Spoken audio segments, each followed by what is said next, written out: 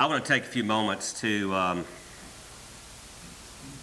talk about a discussion that took place this past Wednesday night at the elder and deacons meeting.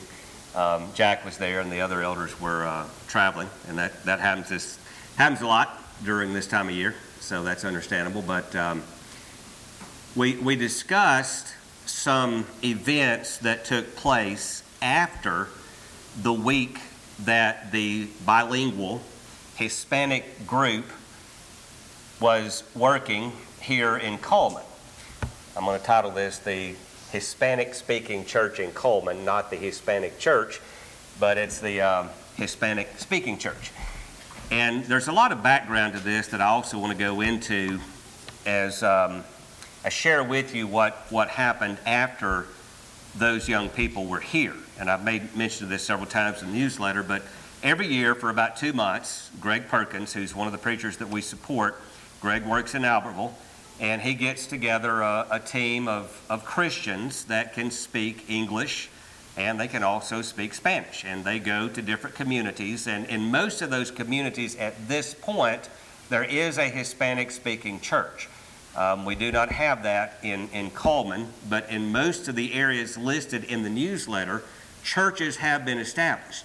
And so they go and they work in the community, and they set up Bible studies, and then they encourage those that are interested from those studies to attend those Hispanic-speaking congregations. Well, again, we're somewhat at a disadvantage here in Coleman because we don't have a place necessarily to send those, or they didn't have a place. Well, it just so happens that a few days after the group was here, Greg calls me and he said there's a new development, and what it is a lady who is a Christian and has been a faithful member. Greg said she's probably one of the most solid Christians he's ever worked with. She can't speak English. She has moved from Albertville to Hartselle, and she doesn't have a place to go to church. Well, obviously she would be welcome at Westview and Hartselle. She'd be welcome here, but she wouldn't understand what we're doing. So Greg and I talked about it, and what Greg is going to do is come over to Coleman, and he's going to start a worship service for the Hispanic-speaking community, which will include Maria, the lady who's going to be coming down from Hartselle, and Juana and Freddie, her husband, and these are Christians who do live here in Coleman. And when we had the Hispanic Bible class at our home, and many of you will remember when we did that, Juana and Freddie attended those classes, and they have 2 children, and I really don't know where this is going. So don't, it's kind of hard to say for sure what exactly is going to happen. But next Lord's Day, it'll either be Greg or Vinicio, and I'll say more about him in a moment, but Greg or Vinicio will be here, and we're going to have a room designated in the back for them to meet at 9 o'clock. And so it'll be Greg or Vinicio doing the teaching. Maria will be here, Juana and Freddie, and there may be others. And they're going to have a Hispanic worship service. Now, why 9 o'clock? Well, the reason they're going to do it at 9 o'clock is because there may be children that will come with them. The children have no problem speaking English. So whatever children will come with them and will be a part of what they're going to be doing here, those children will be in our Bible classes. It gets to be a little bit challenging when you've got adults who can't speak English and children who speak English very well. Well, where are you going to go to church? It kind of makes it a bit of a challenge. So Greg, he wants to come over. He's going to be involved. He'll come here. Greg's one of the elders in the church at Albertville, in addition to being a preacher there. He'll be coming over here, and he'll be conducting the worship service at 9 o'clock, and then he'll be leaving in time to get back to preach at their worship service in Albertville. Greg's not afraid to travel. He's not afraid to burn up the road. He also preaches in other places on Sunday afternoon. I think he goes to Rome, Georgia, goes to Cedartown, maybe Newnan, Georgia. He just spreads himself a lot around a lot. But when Greg's not able to be here, Vinicio, who preaches at West Blockton, their worship service takes place in the building of the West Blockton Church of Christ in the afternoon at 2:30. So Vinicio will be able to come up here at 9 o'clock, and he'll conduct the Hispanic worship service, and then he'll be leaving and going back to West Blockton to conduct their service at 2:30. And as I said earlier, I'm not really sure where this is going to go, but I know it's about to get started. Now, this is not the first time in Coleman this has happened. I don't know that I've shared this with you, but back in the 2000s, about 20 years ago, when we were members at South Coleman, Greg did the same thing. I met Greg back in 1997. He was preaching for the church in Albertville at Hillside Chapel, and that was an English-speaking church. But met Greg through some preaching that I did there, and then he became interested in Coleman, came over to Coleman, started a Hispanic work, met several times in the building at South Coleman. It grew to be about 30 or 35 members, and for some period of time, some of you may remember this, the old House of Shoes. They met in that building for quite some time. And then things kind of went south, and I won't go into the details, but some things happened, and there was a preacher that, one of the worst things that can happen is when Americans get involved in foreign works, even when those foreign works are on American soil, and we think they have to do everything the way we do it. And I assured Greg that we're not going to mess this one up. Some folks at South Coleman got involved and messed it up. I won't go into any more detail than that, but it gradually imploded with time. But hopefully, the Lord willing, this is an opportunity to start that once again and get it going where God wants it to go. So just be praying for that, and next Sunday, whatever happens, happens. And it's not good timing for my family because we'd already planned to go to New Mexico next week, and we will not be here. But just expect to see maybe some more friendly Hispanic faces next Lord's Day. But here's the question. What can I do? As a member of this congregation, what can I do? Well, one of the things that you can do for the workers is pray. And pray, and pray, and pray, and then pray some more. And you've got all the time that God would allow for you to be involved in this work insofar as your prayer. Do you believe in prayer? Do you believe what the Bible says about prayer? Do you believe that the effectual fervent prayer of a righteous man can accomplish much? Then pray. Pray for this work. I'm mindful of the opportunities that God presented to the New Testament church as we read through the book of Acts and see how God blessed them. You'll notice in Acts chapter 13 at the church at Antioch, it states that there were prophets and teachers. He names those individuals. And then he says in verse 2, while they were ministering to the Lord and fasting, the Holy Spirit said, "Set apart for me Barnabas and Saul for the work to which I have called them." And this is the beginning of the first missionary journey. Then when they had fasted and prayed and laid their hands on them, they sent them away. Why did they pray? Why did they fast?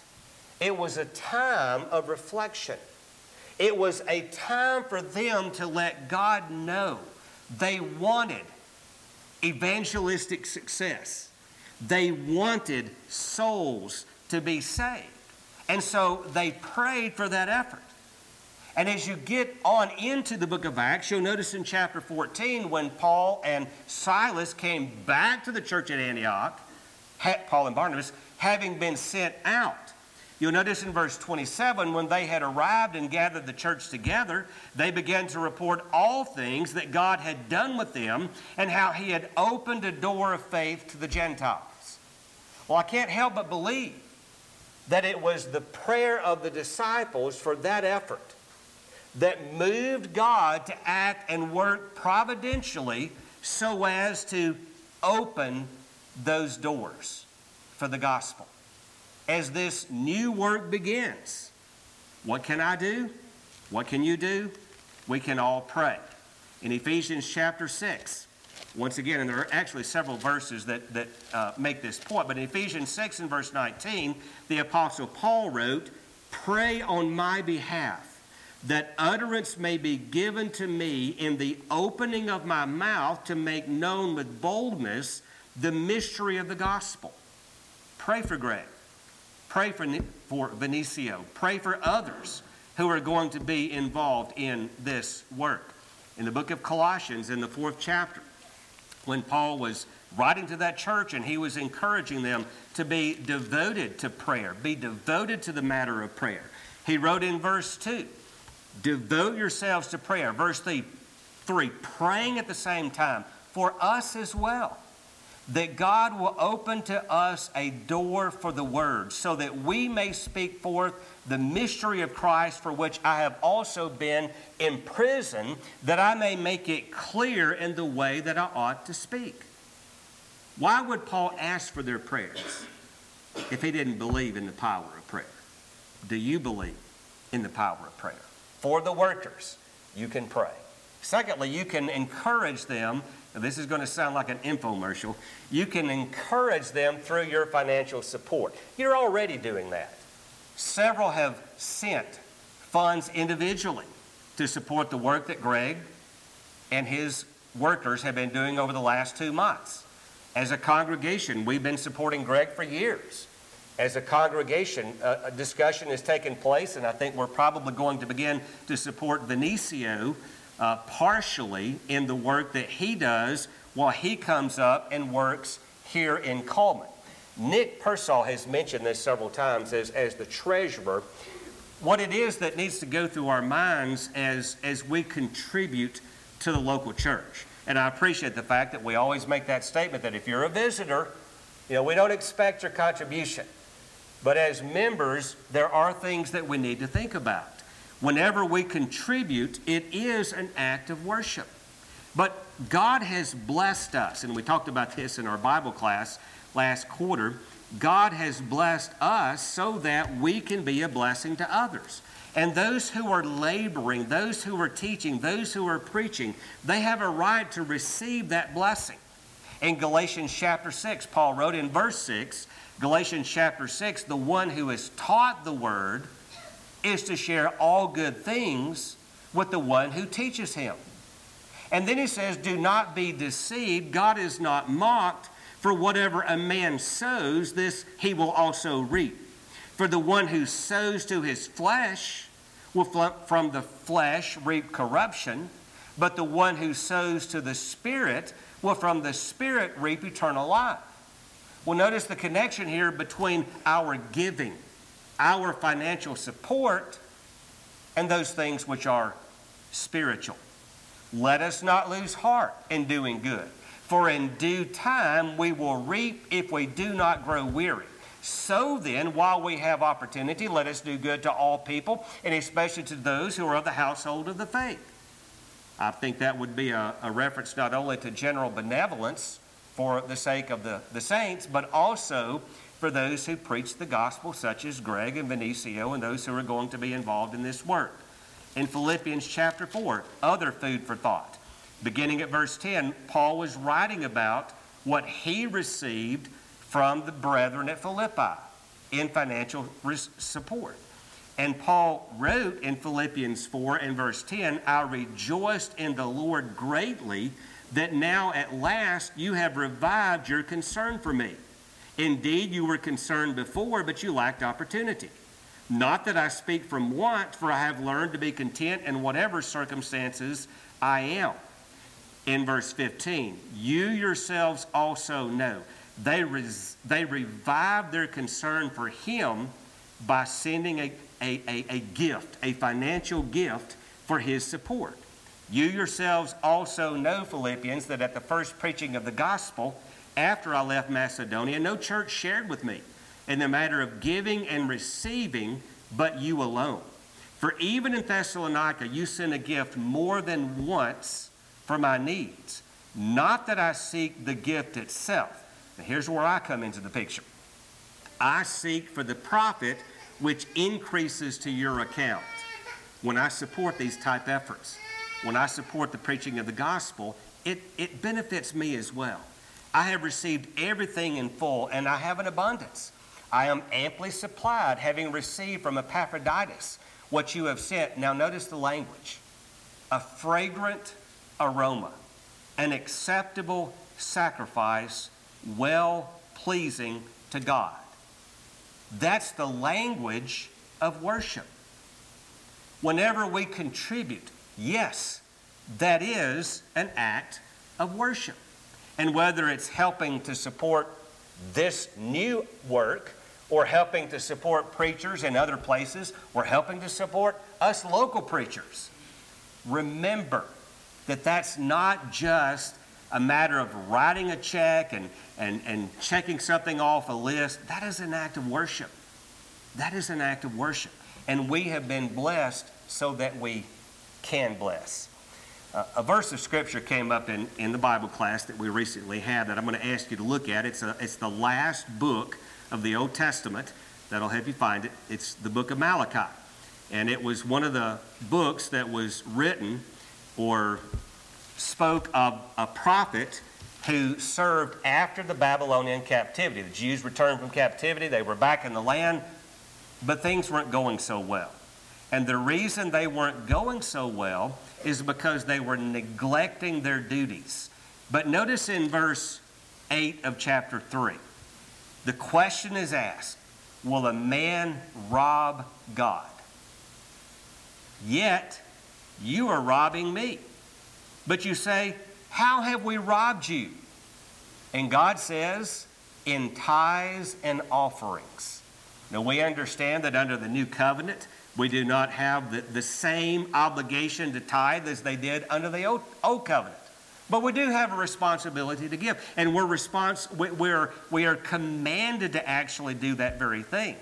But then he says, now here's the key. Notice in verse 10. And before I read this, what goes through your mind when I say test God? Well, you say, well, we shouldn't do that. You remember how God condemned the Jews for putting him to the test? Did you know that there's one area where you can actually test God? Well, here it is. Bring the whole tithe into the storehouse, so that there may be food in my house, and test me now in this, says the Lord of hosts, if I will not open for you the windows of heaven and pour out for you a blessing until it overflows. You see what he's saying there? He's saying, test me. You give. God says, you sow sparingly, you're going to reap sparingly. Test me in that.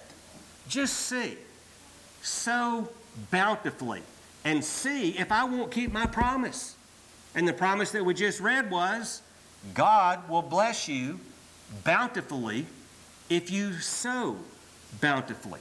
That is a principle. Oh, that's Old Testament. No, that's a principle even of New Testament giving.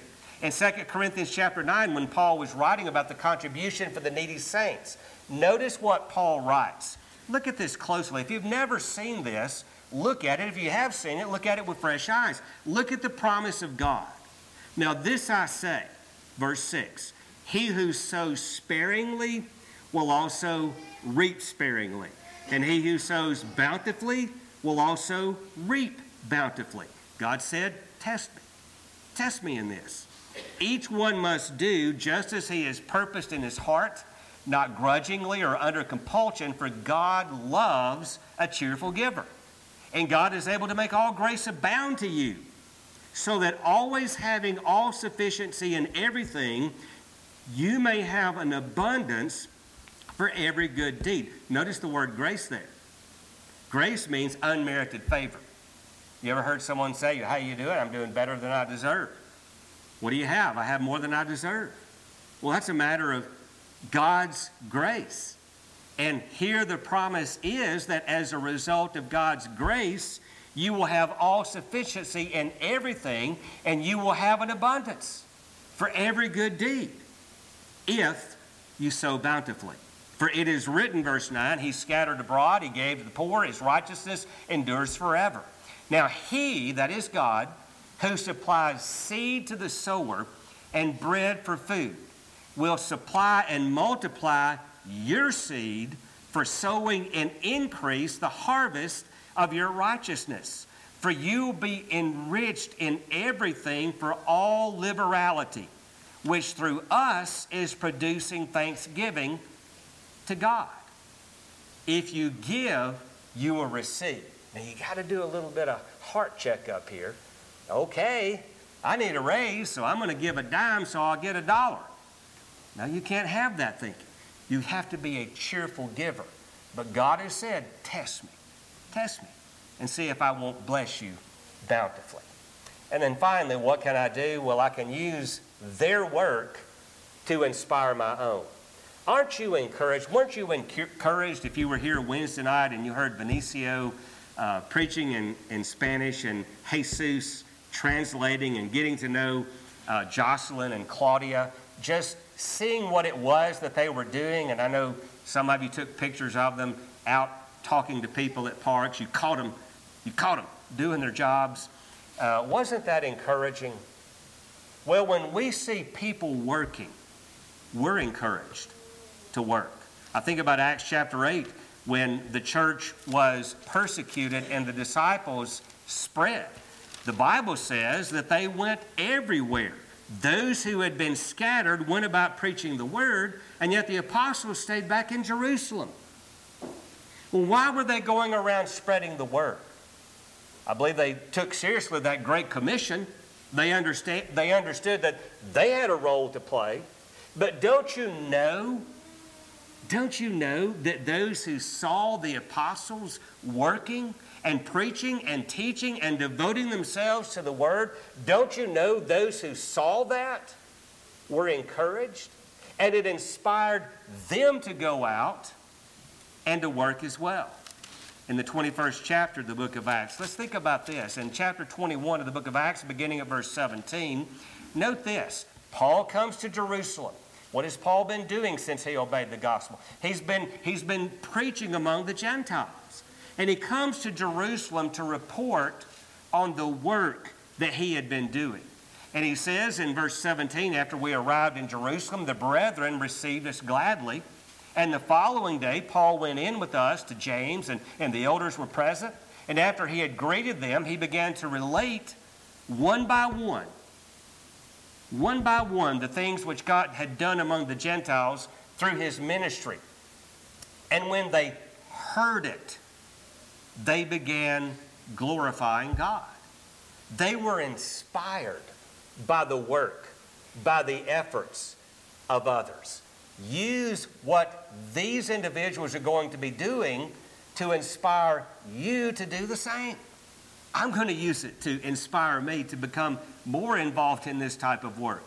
I think about the church at Thessalonica. Jack began a class on this book this morning. The church at Thessalonica, what were they known for? Look at 1 Thessalonians chapter 1. You'll notice, let's just go ahead and drop down to verse 8. The word of the Lord has sounded forth from you, not only in Macedonia and Achaia, but also in every place your faith toward God has gone forth, so that we have no need to say anything.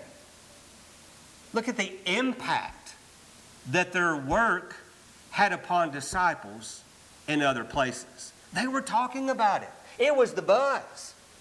They were sharing what they knew about the church at Thessalonica, and that would have been encouraging to them. They themselves report about us what kind of a reception we had with you and how you turned to God and idols to serve a living and true God. Listen to what's going on. Listen to the success that others are having, or just the work that others are doing. Same thing happened numerous times in the life of the Apostle Paul. You'll see this in chapter 3 and verse 6 of 1 Thessalonians. Now that Timothy has come to us from you and has brought us good news of your faith and love, that was their work.